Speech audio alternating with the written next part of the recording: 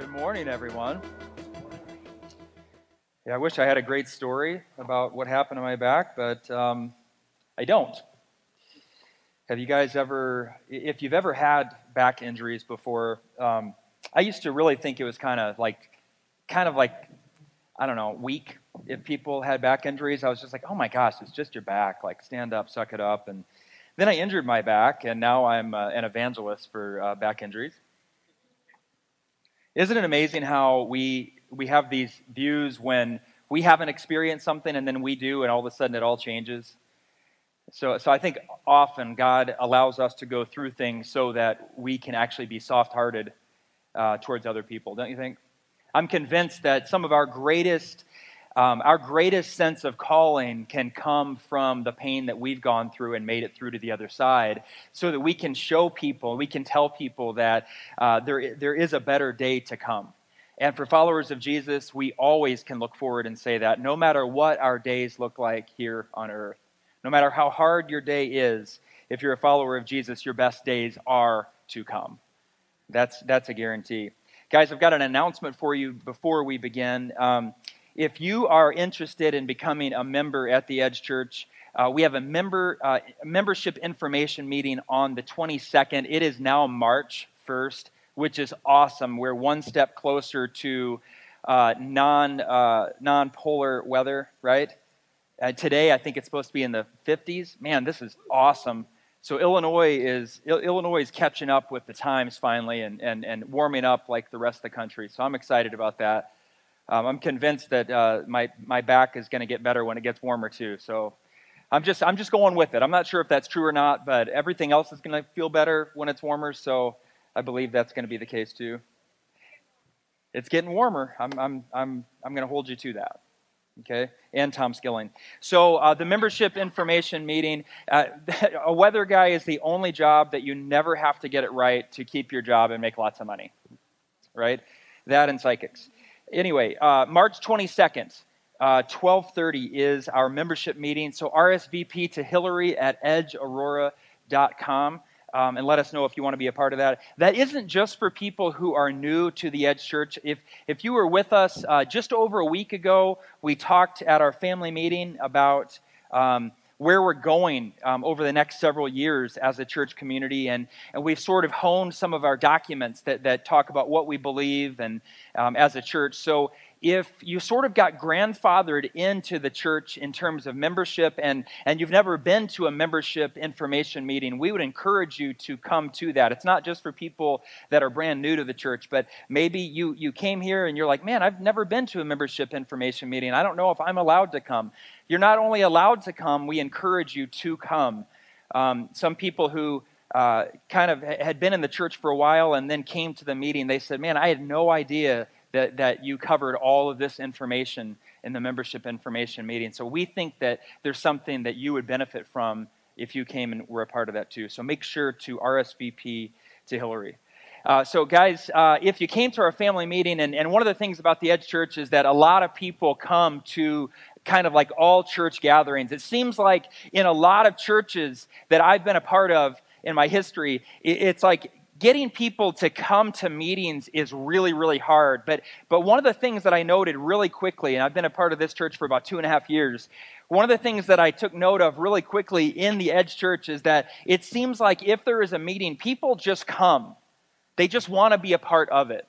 And some of you guys are like, well, I don't want to be a part of it, but I was threatened with my life. Just kidding. None of you were threatened with your life, I don't think. But this church has a culture of people wanting to be together.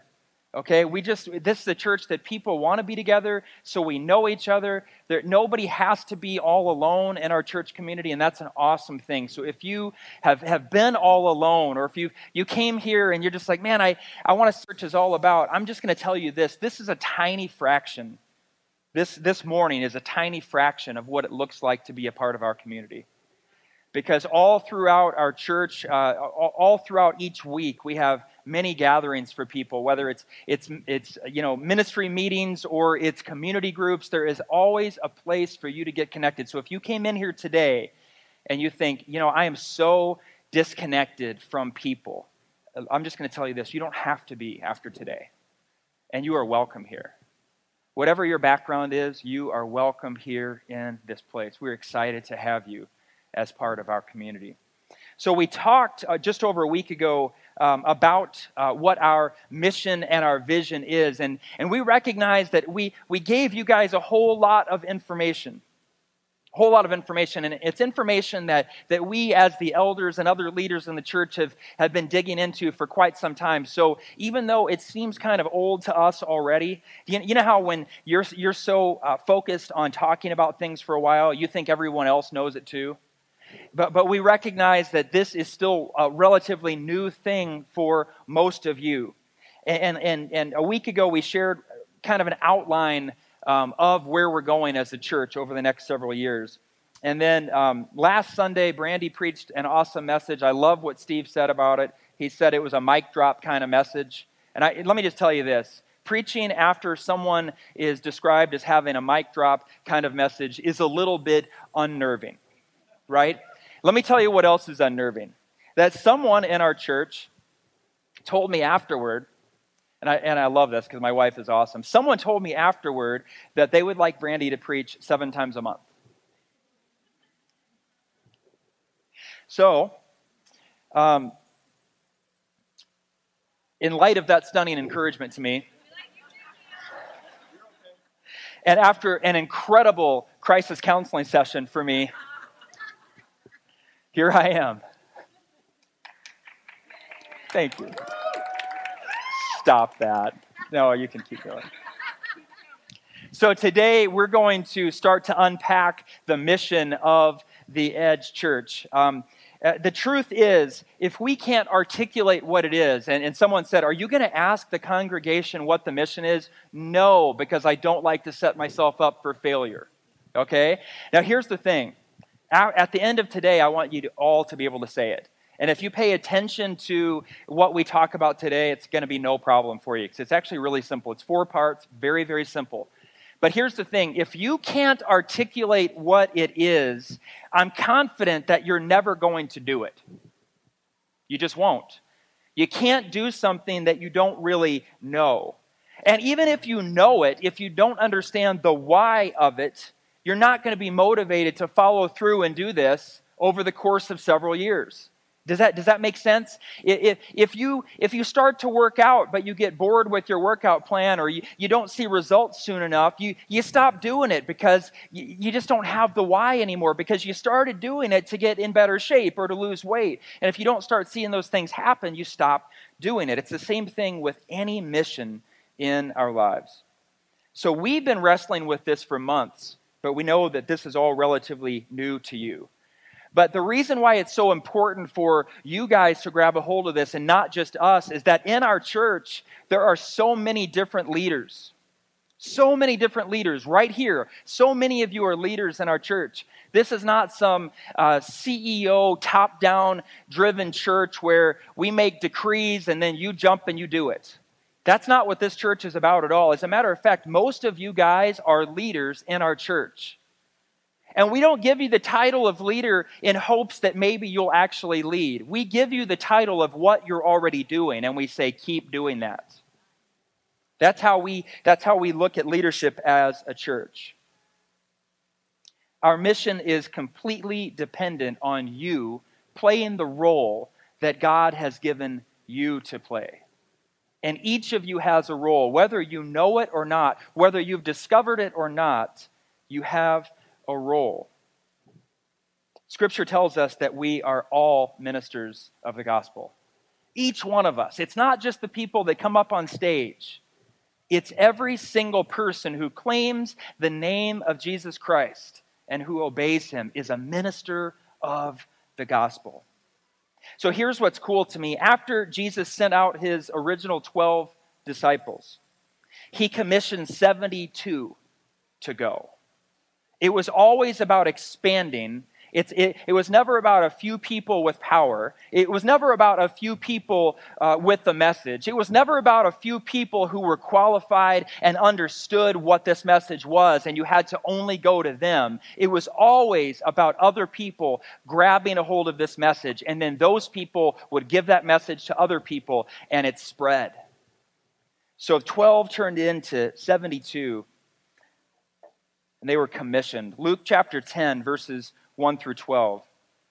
It says, "After this, the Lord appointed 72 others and sent them 2 by 2 ahead of him to every place, every town and place where he was about to go.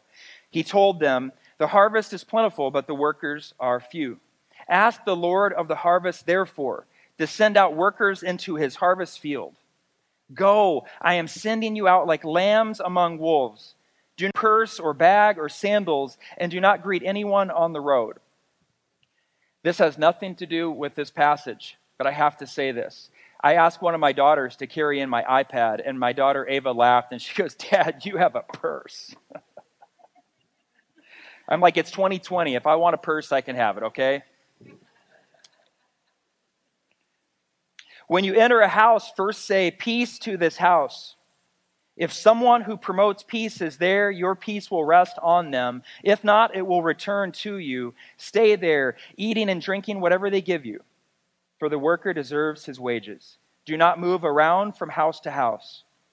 When you enter a town and are welcomed, eat what is offered to you. Heal the sick who are there and tell them, 'The kingdom of God has come near to you.' But when you enter a town and are not welcomed, go into its streets and say, 'Even the dust of your town we wipe from our feet,' as a warning to you. Yet be sure of this, the kingdom of God has come near. I tell you, it will be more bearable on that day for Sodom than for that town." Wow. This message that we carry is heavy, and it's important, and it's for all people. And all people are going to have to choose how to respond to that message. So Jesus didn't decide to do this all on his own. He actually chose a few, and it wasn't the perfect few. It wasn't the educated few. It wasn't the kind of the prime people that we would naturally pick. It was normal people. And somehow, in God's mysterious, like upside down, power emptying way, he chose the least of these, and they said yes to him. They said no to sin, and they chose to do the work of the ministry that he had for them. And it makes no sense to me. Does it really make any sense to any of you when you hear how Jesus did it? It's certainly not the social media way where we try to be influencers or we try to get close to the influencers. No, Jesus went to the complete opposite of influencers. He went to the people that no one else would pick so that the world would see that it was him working through people. It wasn't about the talents of the people. How many of you know that your talent will never get you to God? How many of you know that your goodness will never get you to God? How many of you know that there's nothing that you can bring on your own except your sin that will bring you to God? But it takes honesty, and it takes admitting that you've done it wrong. And then you turn to him, and he's the one who can change everything for you. So here is the mission of the Edge Church. We exist to make disciples who live for Jesus, who love one another, who tell the world. Okay, it's 4 things. We exist to make disciples. I want you to take note of this. Actually, the whole mission statement could really be summed up in we exist to make disciples. That's what it is. And then we're really describing what disciples look like, right? Notice it doesn't say we exist to make converts. It doesn't say we exist to cause people to make decisions for Jesus. Because I got to be honest with you. I've seen a whole lot of people make decisions for Jesus and then walk away a very, very short time later. There are parables about this in Scripture. It's not about making a decision. It's about choosing the way. And it's about walking with him on the way. So our mission is, can you guys say it with me instead of looking up at the screen? We exist to make disciples. No, that's even better.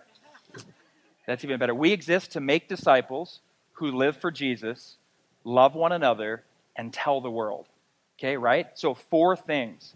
Not very hard. You guys are going to do awesome. You are. This is not a hard one, but it's one that Yeah, absolutely.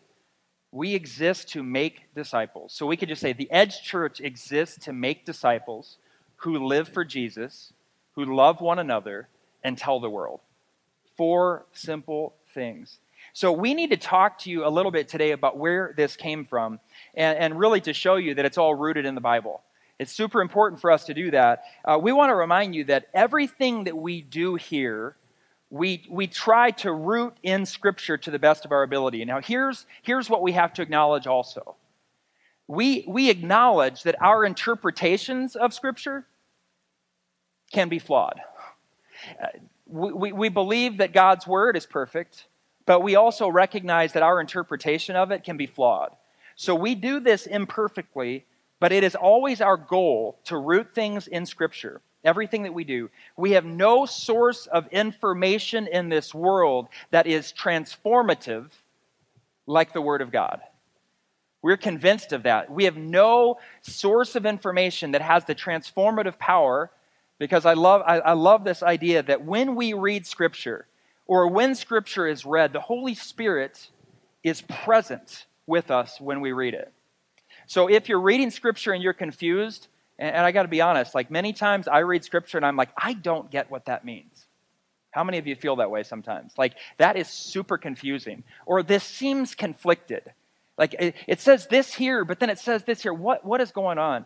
One of the things I was encouraged to do very early on by a pastor mentor is, he said, just breathe a quick prayer. Say, Lord, I ask that you would be here with me to help me understand what you want me to get. And he is faithful to do that. It might not be in a moment, but he's going to, every deposit of Scripture you put in you, I promise you, he is going to bring it out of you in moments. And you'll be surprised. I've had several dreams in the last few years where I have woken up quoting long passages of Scripture I didn't know that I knew. Long passages. Like in my dream, I was reading Scripture. I was reading a Bible. And I woke up saying it, and it was exactly what Scripture said, and I never purposely memorized it. So it tells me that no word of God's will return void. You have no idea how it's going to come out of you, but whatever you put in, whatever you take time to put into you, God is going to use to come out of you at some point. Isn't that awesome? I've never had that with another book. Never. But I have woken up quoting long passages of Scripture, and I've thought, that is awesome. And that kind of thing makes me want to read more. How about you? Like, if he's going to use Scripture in that way, man, I want to get in there more. It's exciting. So the Edge Church exists to make disciples. That's our first point. So yeah, spoiler alert, each point is just a part of our mission. So let's talk about that. The Edge Church exists to make disciples. I want you to think about this. After the resurrection of Jesus, every single thing got turned upside down. This was a scary time for everybody, because the Jews were terrified. The guards were freaked out because they knew that having a body disappear like this, they knew that their heads were on the line. Their heads were probably going to roll because it seemed like they let his followers steal the body. The religious leaders decided to try to do a cover-up. And then the disciples went to Galilee. They followed through on what Jesus said. He said, go to Galilee. And he appeared to them and he said this: all authority in heaven and on earth has been given to me. Therefore, go and make disciples of all nations, baptizing them in the name of the Father and of the Son and of the Holy Spirit, and teaching them to obey everything I have commanded you. And surely I am with you always to the very end of the age. So here's the thing, guys. That mission is not something that we made up. We didn't just say, well, that sounds pretty neat, or that's a great idea that we had. No, the mission was given to us by Jesus himself. That mission was given to the church at large, the church that Brandy talked about last week, the ecclesia, the gathered ones, the called out ones. The church around the world never has to come up with a more creative mission statement than that, because that's the mission statement that the risen Lord has given each church throughout the world. Each church. We didn't come up with this. It is our purpose, and it is a beautiful purpose. How many of you guys growing up, you sort of wonder what your purpose is? And it's not just about finding Jesus. I'm not talking about just the spiritual side of life, but I'm just talking about how many of you, when you were growing up, you were like, I wonder what I'm going to be good at. I wonder what I'm going to do that brings me joy. Maybe some of you are like, I'm still wondering that, and that's okay. Right? To some degree, we have these kind of little crises, these existential crisis moments where we're like, am I still good at that? Am I still supposed to do that kind of thing? I'm sure I've talked about this before, but my oldest daughter, she just turned 16 recently. So pray for me. Honestly, though, I say that kind of in a joking way, because she's really an incredible kid. And many of you guys who have been around her, you just kind of know that. She really is just a special kid. And she's been on the varsity show choir of Waubonsie Valley High School. Now, this is her second year. She's a sophomore. And it's competition season. And yesterday, we went to Lafayette, Indiana, to go see her perform. And we missed the time. We didn't remember that we literally just crossed over into Eastern. So we literally missed her competition time. And then we got there, and we had about 3 hours to burn while waiting for her to maybe be in finals. Like, we took the gamble that they were going to be in finals because Waubonsie has an awesome show choir. Sound check is unbelievable. If you think show choir, like, I didn't know what show choir was. I just pictured, like, spirit fingers and stuff. And I'm telling you guys, this is like, it's hardcore physical. It's a workout. It's dancing nonstop, like faster than you've ever seen, with all this choreography, and it's telling a story, and it's like 17 minutes of performance for each school. It's nonstop. I mean, it's like a prize fight. They're so tired when they're done. So we went there to Lafayette, hoping that she would be in finals, and they were. They were in finals, and they performed last night in Indiana at 9:45 p.m. 9:45 p.m. And we watched her do that, and I am telling you, any other dads just feel like you could just cry when you see your kids doing something it's just their thing. I watched her do this, and it takes everything in me not to just start like wailing crying. I don't know what it is. I see her up there, and I'm just like, I see her using this gift. I see her operating just in it's just such a beautiful way. And it's like my big baby girl, and she's up there, and she's doing her thing, and she's awesome at it. And Waubonsie got third place throughout the whole thing. So they placed, and it was awesome. And I thought about this morning. I was like, man, as excited as I am that my daughter is finding one of her purposes, one of her things, her lane here as a teenager, and she's doing it with integrity, and she just does it she's committed to it, and it's just, there's a class about how she does it. And I just thought, how much more does God get excited when we grab a hold of the purpose that he has for us?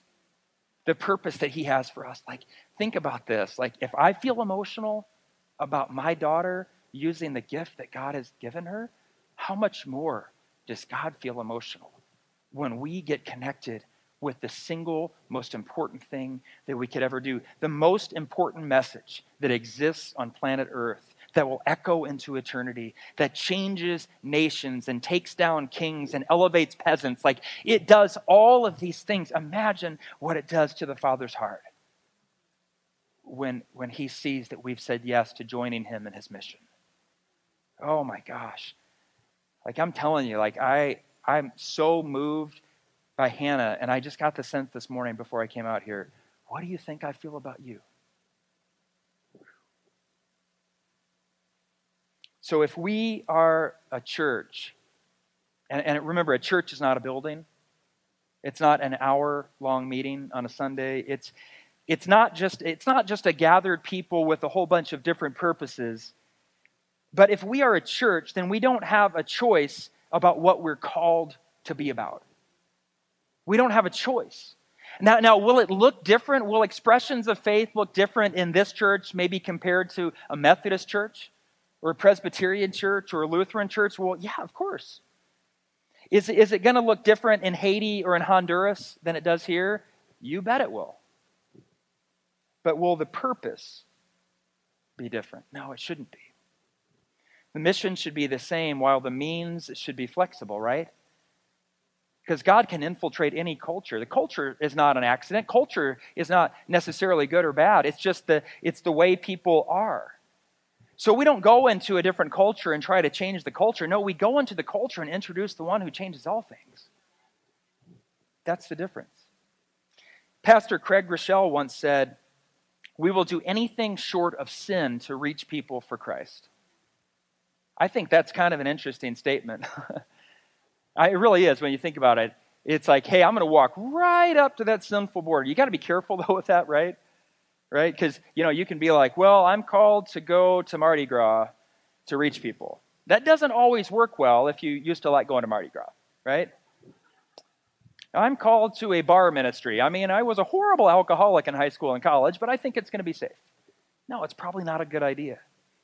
But I love the idea that we're going to do anything we can to reach the world for Christ. An English missionary to China, India, and Africa named C.T. Studd. I mean, what a great name, right? Hi, I'm C.T. Studd, and I approve this message. He famously said, "Some want to live within the sound of church or chapel bell. I want to run a rescue shop within a yard of hell." Whew, that's good. That'll preach right there. That's good stuff, right? It's like, man, what are we about? And if we're a church, we need to be thinking about the mission. And the mission is to make disciples because there is a real eternity that we all face. It's real. And it's heaven or hell. I heard a friend of mine one time, he preached a funeral. I think I was in Haiti. And I was like, wow, I wonder how my friend did. He was an elder in my last church. And I got home and I'm like, so how'd the funeral go? And it was actually a funeral for his mother-in-law. Apparently, after a couple songs, he got up and he just goes, "Good morning, everyone. You have a choice to make. There's heaven and there's hell. Choose heaven. Amen." That was his funeral sermon.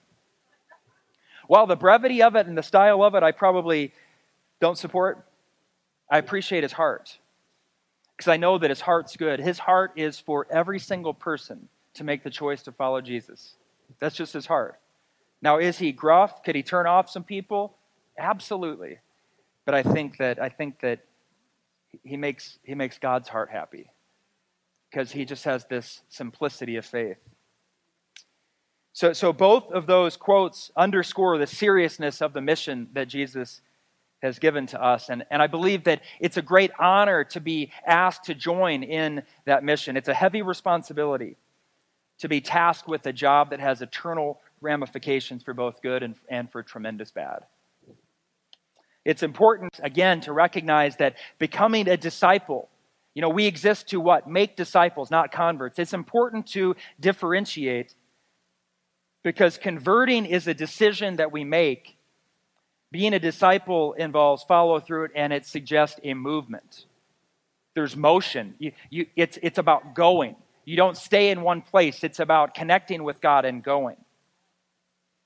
It means putting the claims of Jesus into practice. It's more than just a mental assent. There are a whole lot of people that make decisions for Jesus and they'll say, yes, I believe that Jesus is the Son of the living God.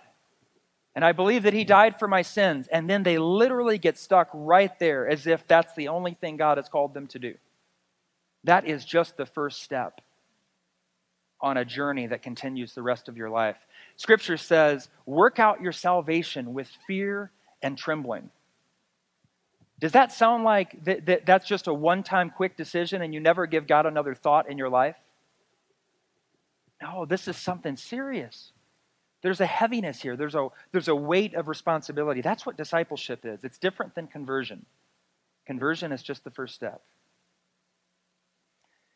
Matthew 4:18 through 22. I love this. This is a picture of being invited into discipleship, not just a decision.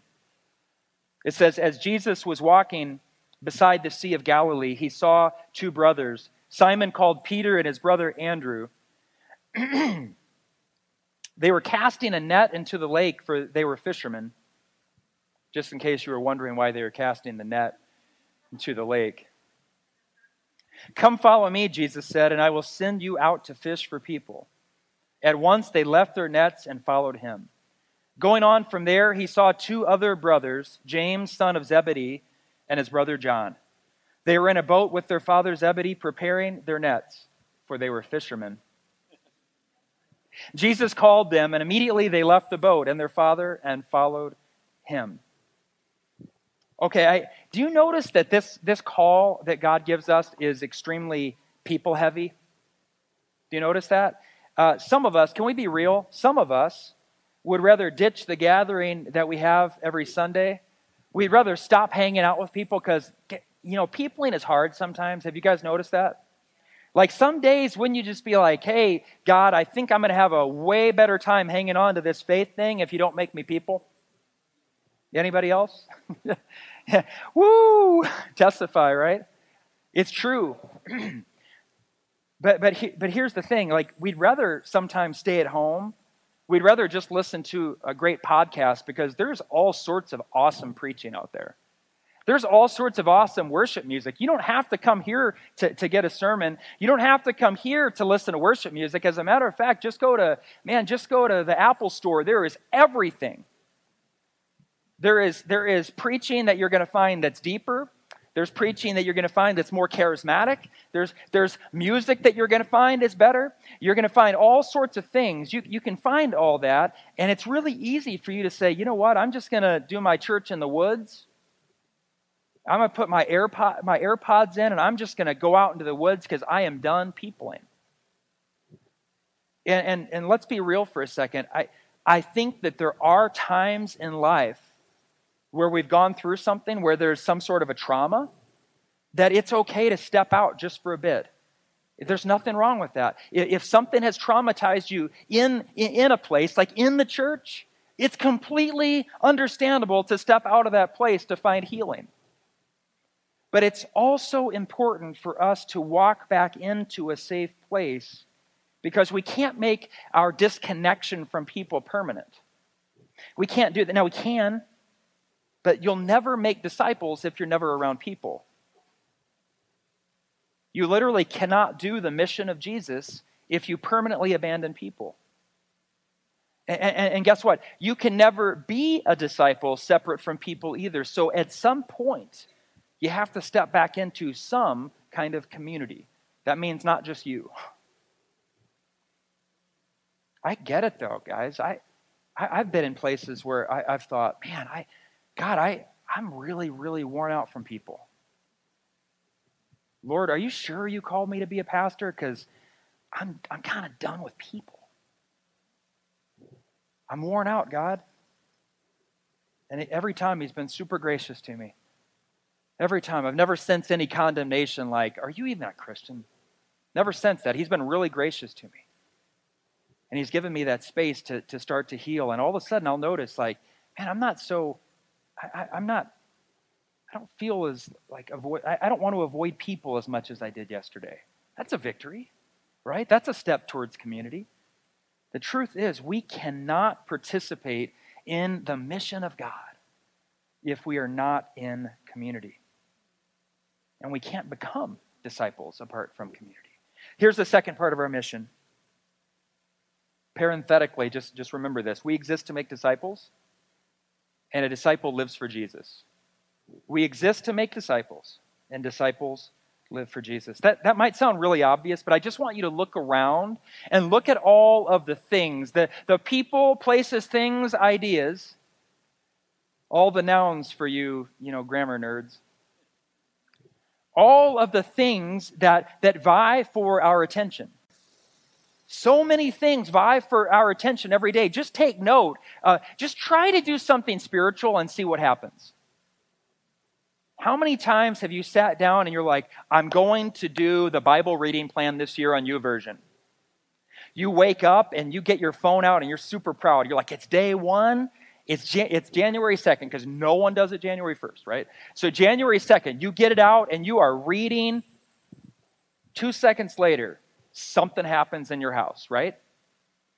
Someone needs you, something breaks, there's breaking news. I mean, whatever it is, there is something that grabs your attention. And that's just one tiny example. But things always vie for our attention. And here's the thing, not all of those things are bad. Some of those things are really good things, but they still aren't the main thing. So how do we live for Jesus in light of that? We have to do it with intention. Matthew 16, verses 25 and 26, it says, "For whoever wants to save their life will lose it. But whoever loses their life for me will find it." And this is such a sobering line. What good will it be for someone to gain the whole world yet forfeit their soul? Or what can anyone give in exchange for their soul? There's no exchange for the soul, you guys. We have to be intentional. Luke chapter 12, verses 16 through 21, it tells the story in a different way. I think it's important. The repetition here, the different parables that speak to the same thing are super important. And Jesus told them this parable: "The ground of a certain rich man yielded an abundant harvest. He thought to himself, 'What shall I do? I have no place to store my crops.' Then he said, 'This is what I'll do. I'll tear down my barns and build bigger ones. And there I will store my surplus grain. And I'll say to myself, Self, you have plenty of grain laid up for many years. Take life easy. Eat, drink, and be merry.'" Guys, that's the American dream. Right? Hey, if I just have enough stuff, then I can retire, and then that's when I'm really going to live. I can't tell you how many people I know that have chased the American dream and they've died right before retirement. Or people that have chased the American dream and they have about 6 months of retirement, and then all of a sudden they recognize that's when they're old. And they get sick and they don't enjoy it. Or they spend all their time chasing after money and things, and they go to the office in the city and they go up the corporate ladder and they die on the way home in an accident at 32, and they were convinced if they made it to 40 they could retire. This is literally describing the American dream, and it says, "But God said to him." Let's personalize that. But God is saying to us, "You fool, this very night your life will be demanded from you. Then who will get what you have prepared for yourself? This is how it will be with whoever stores up things for themselves, but is not rich toward God." Roughly half of the parables that Jesus taught were about money and how people spent it. That should speak a really huge message to us as a church, shouldn't it? It's not about money being bad, but it's the reality that we are fallible people, and fallible people don't often handle riches well. I've said this many times before. I've looked up the lives of people who've won the lottery. Every single person here, if you were being really honest, if someone said, today you could choose I could give you the numbers to the lottery that you're going to win $250 million or $762 million, there's not one person in this room that wouldn't say yes. Not one. Not one. Yet we look in Scripture and we get messages that talk about how hard it is for the rich person to enter the kingdom of heaven. It's easier for a camel to pass through the eye of a needle than for a rich man to enter the kingdom of heaven. And we see the lives of people who win the lottery, and almost it never ends well. It just doesn't end well. It always ends with destruction, because here's the reality: whatever is in us when we're poor is magnified when we're rich. Whatever ugly, the good in you it does not tend to be magnified when you get a bunch of stuff. It's the ugly in you that's fed, right? You don't see people suddenly get rich and say, well, now I'm going to tithe. I couldn't tithe before. I didn't want to give to God before because I couldn't pay my bills well. But now that I'm extremely wealthy, I'm going to be extremely generous. You just don't see that. Generosity, according to God, is never tied to the amount of money you make. It's all about your heart. It's the position of your heart. So when we live lives that are about building up money for us, it's a bad strategy for life, and it's completely inconsistent with what it looks like to live for Jesus. Jesus said it. He said, "This is how it will be with whoever stores up things for themselves, but is not rich toward God." This is a terrible strategy. Living for Jesus, part of discipleship journey that God has called us to. But here's what's so beautiful about God. He basically dares us. He says, listen, I know you want all those things. I know the things that you need.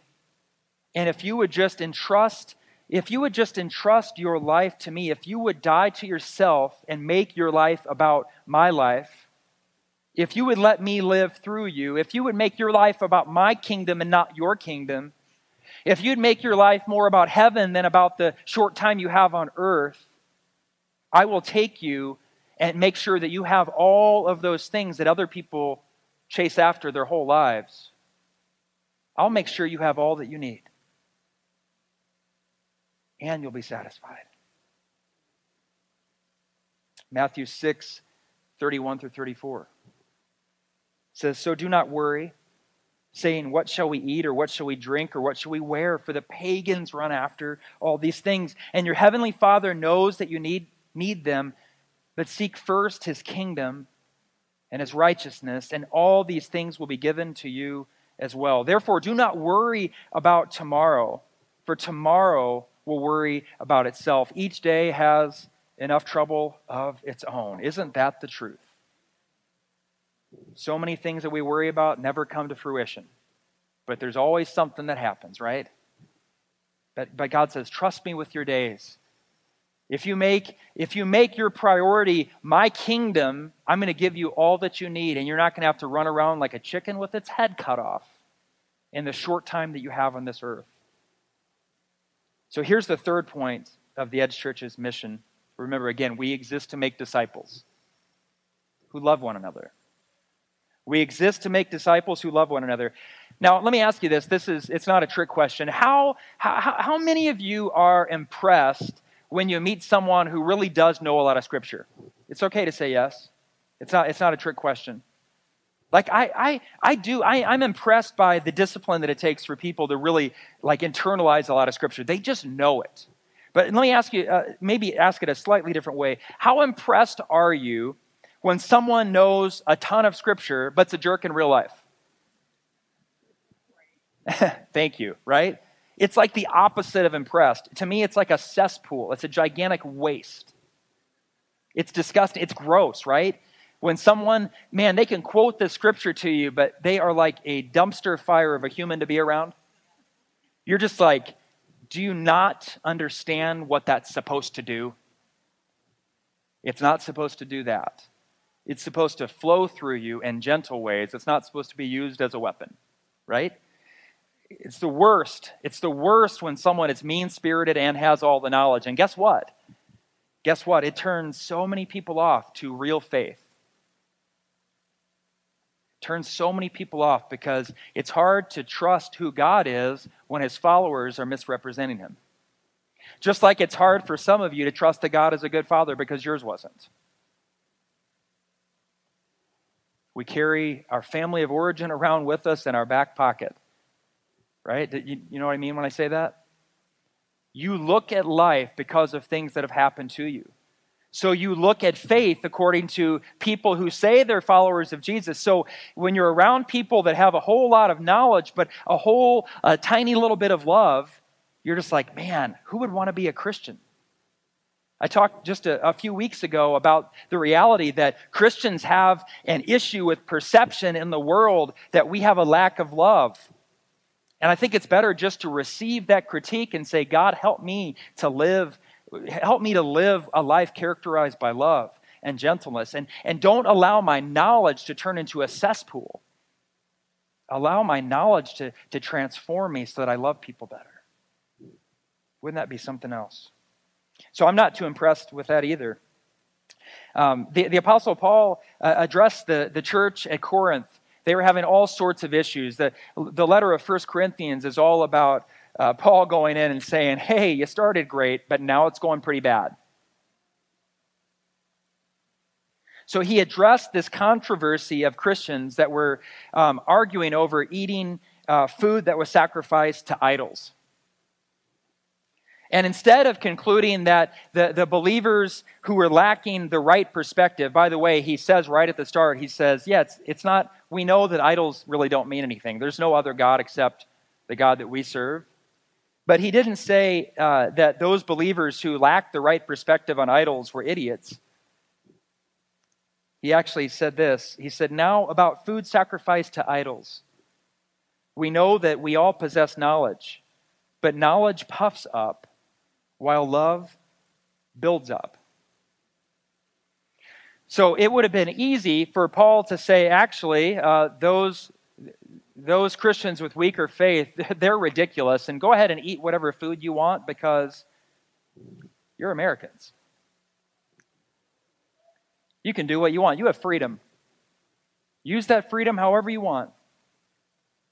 You can almost hear Lee Greenwood singing. A couple of you can.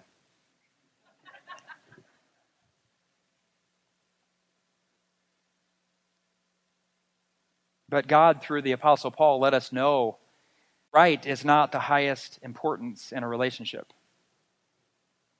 Being loving is. We know this in our earthly relationships. We really do, don't we? Because we know people who can win arguments all day long, and you're like, I just want to be away from that person. They just want to get the last word. They just want to be right. I've been very guilty of that before. I want to get the last word in to show, no, I know what I'm talking about. But no one likes to be around someone who does that. I don't, you don't, nobody does. God hasn't called us to be right. He's called us to be in relationship. So in this case, the ones who actually knew the truth were called to set aside their right to eat food that they could. They were technically right, but he called them to set aside their right for the sake of, or in other words, for the love of their brothers and sisters that had different convictions. Even though they were right, he said, lay down your rightness and pick up your love.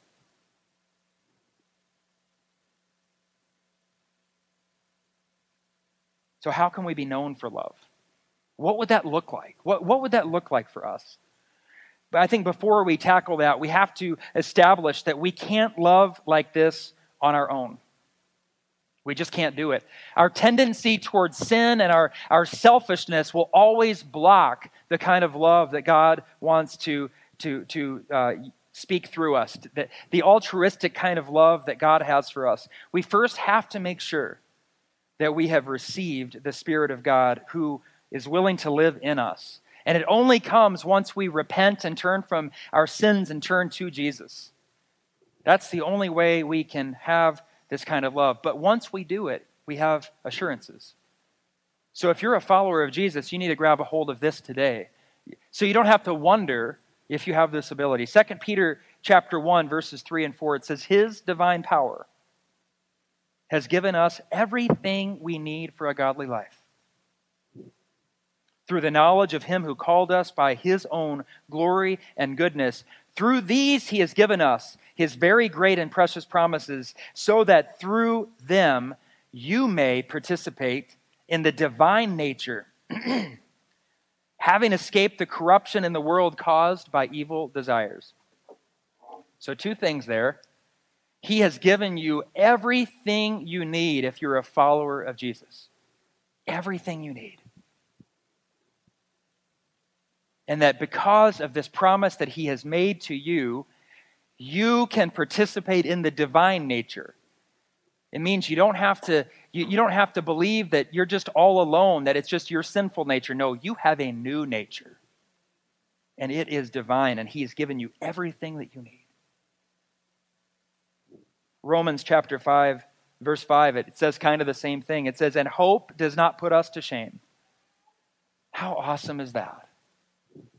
Because God's love has been poured into our hearts through the Holy Spirit, who has been given to us. His love exists in you. If you said yes to Jesus, if you repented and you turned from your sins and turned to Jesus, he promises that he's given you the Holy Spirit. So you have everything that you need to love in the same way that God loves you. Turn to Jesus and he will love people through you. Turn to Jesus and he will love people through your life. I mentioned just a moment ago that Christians, unfortunately, we saw this in the New York Times articles, that Christians have a perception issue in the world when it comes to how we love people. It's just true. But I think sometimes we also need to be encouraged. This was a letter written in the 2nd century. The 2nd century observing Christians. And it's called the Epistle to Diognetus. The Epistle to Diognetus. Epistle just meaning letter. So letter to Diognetus. Listen to this whole thing closely. "For the Christians are distinguished from other men neither by country, nor language, nor customs which they observe. For they neither inhabit cities of their own, nor employ a peculiar form of speech, nor lead a life which is marked out by any singularity. The course of conduct which they follow has not been devised by any speculation or deliberation of inquisitive men. Nor do they, like some, proclaim themselves the advocates of any merely human doctrines. But inhabiting Greek as well as barbarian cities, according as the lot of each of them has determined, and following the customs of the natives in respect to clothing, food, and the rest of their ordinary conduct, they display to us their wonderful and confessedly striking method of life. They dwell in their own countries, but simply as sojourners. As citizens, they share in all things with others, and yet endure all things as if foreigners. Every foreign land is to them as their native country, and every land of their birth as a land of strangers. They marry as do all others. They beget children, but they do not destroy their offspring.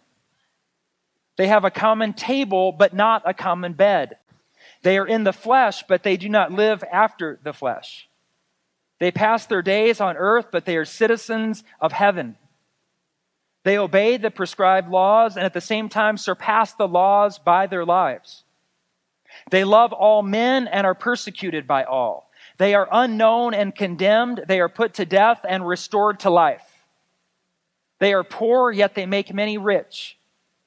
They are in lack of all things and yet abound in all. They are dishonored, and yet in their very dishonor are glorified. They are evil spoken of, and yet are justified. They are reviled, and they bless. They are insulted, and repay the insult with honor. They do good, yet are punished as evildoers. When punished, they rejoice as if quickened into life. They are assailed by the Jews as foreigners, and are persecuted by the Greeks. Yet those who hate them are unable to assign any reason for their hatred. To sum it all up in one word, what the soul is to the body, that are Christians in the world. I'm going to ask the band to come up as we prepare to close.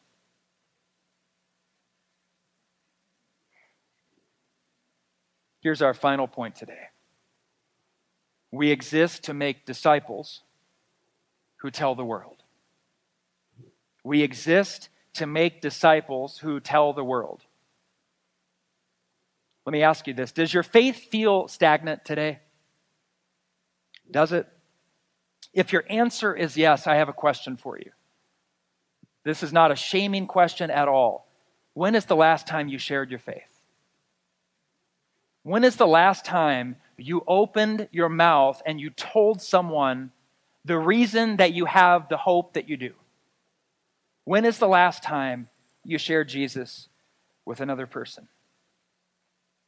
When is the last time you woke up and you said, Lord, you love this world and you placed me in it.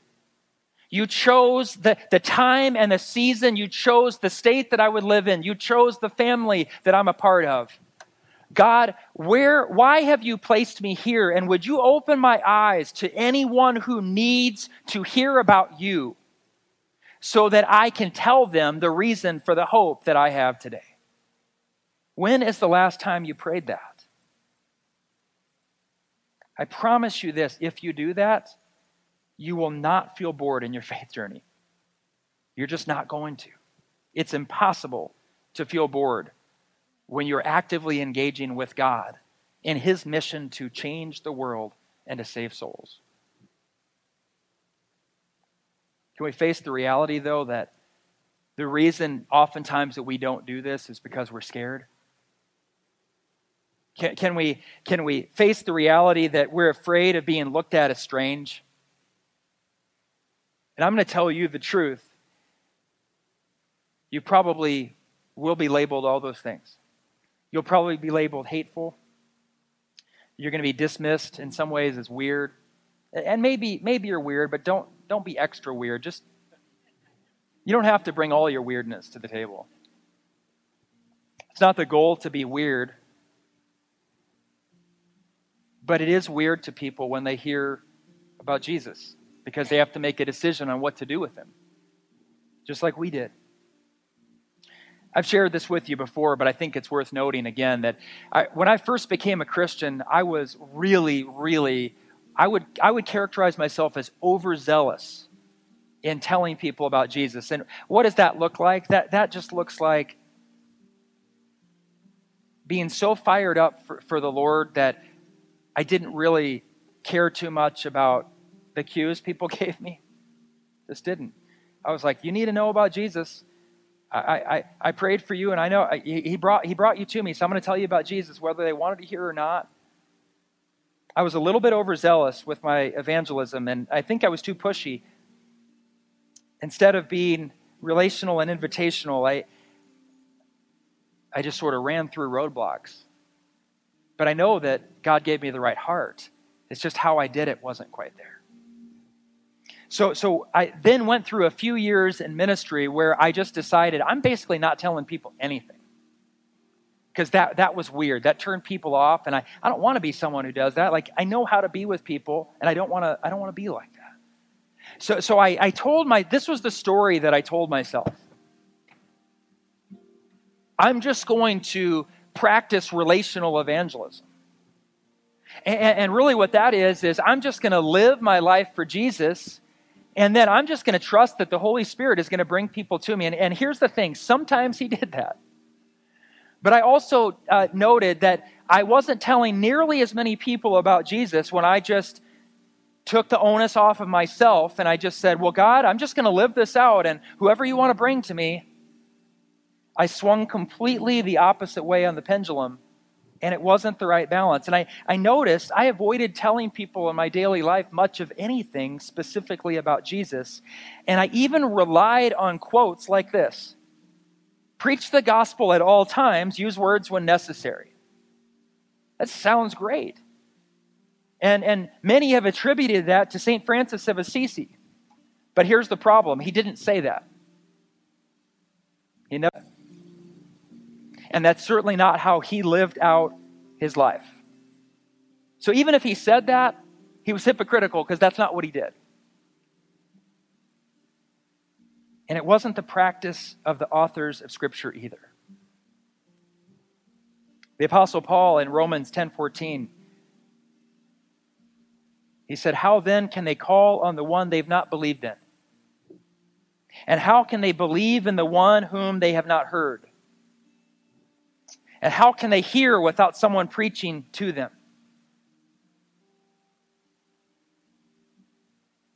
If I'm being honest, there are many times when it's not appealing for me to tell someone specifically about Jesus.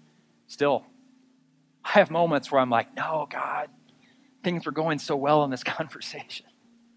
I don't want to do that. That's weird.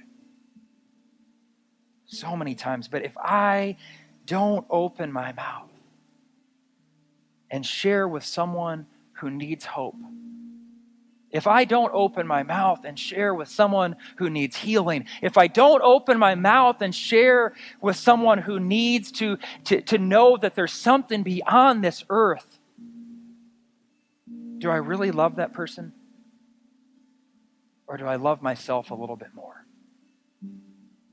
Now listen, you can tell yourself all day long that it's not loving to tell someone something they don't want to hear. And I'm not suggesting running through roadblocks and ignoring every sign and not having a relationship. But what I am saying is there are times when God has brought someone to you, and it is absolutely your job and your moment and your responsibility to open your mouth and share the verbal reason that you have hope that you do. It is your job to do it. It is my job to do it. If I don't share what I know, if I refuse to put myself on the line and offer a lifeline to someone who's drowning, do I really love? I know the answer to that, and I think you know the answer to that for you too. But we have to choose. Am I okay with someone calling me hateful when I know that I'm loving? Am I okay with being a little less popular today than I was yesterday because I actually said that there is one way to heaven? And it's only through Jesus. Am I okay with people saying that you're not very loving because you said that Jesus is the only way and that sounds really exclusive? Are you okay with that? I want the answer for me to always be yes. It's not right now. And I want the answer to always be yes for you, but I bet you it's not either.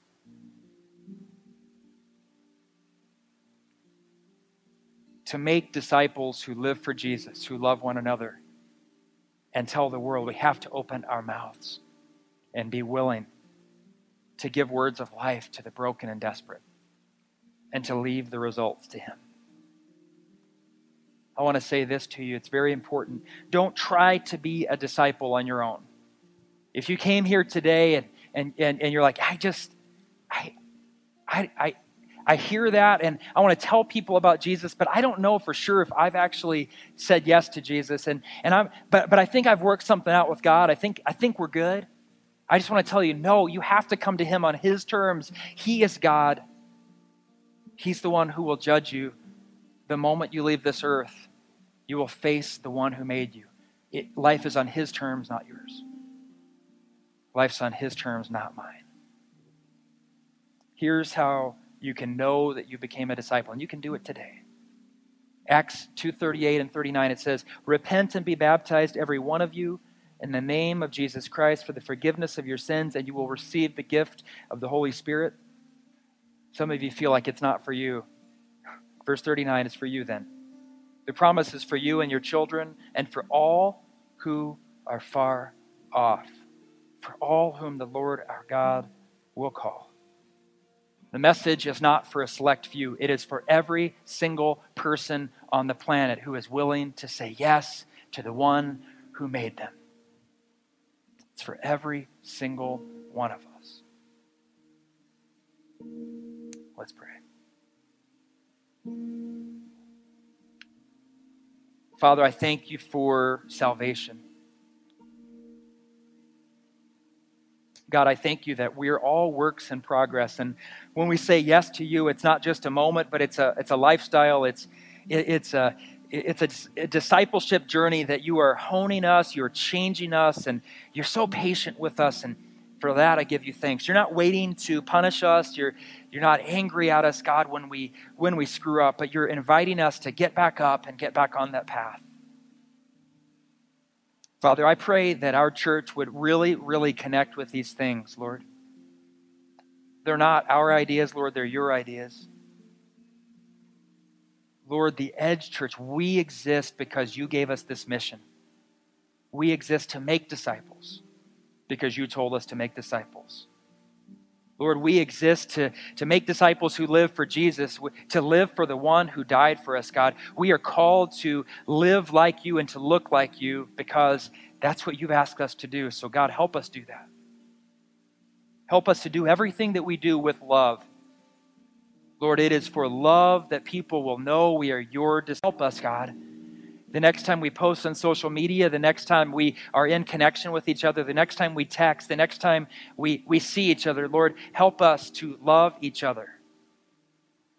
And Father, this week I pray for divine encounters. I pray for every person here to run into a person that has been on their heart for a while. And I pray that the Holy Spirit would give each person words of life. And I pray that every person here would be uncomfortable enough. They would feel discomfort in walking away without opening their mouth. God, give us the words of life and set people free. It's in Jesus' name we pray. Amen.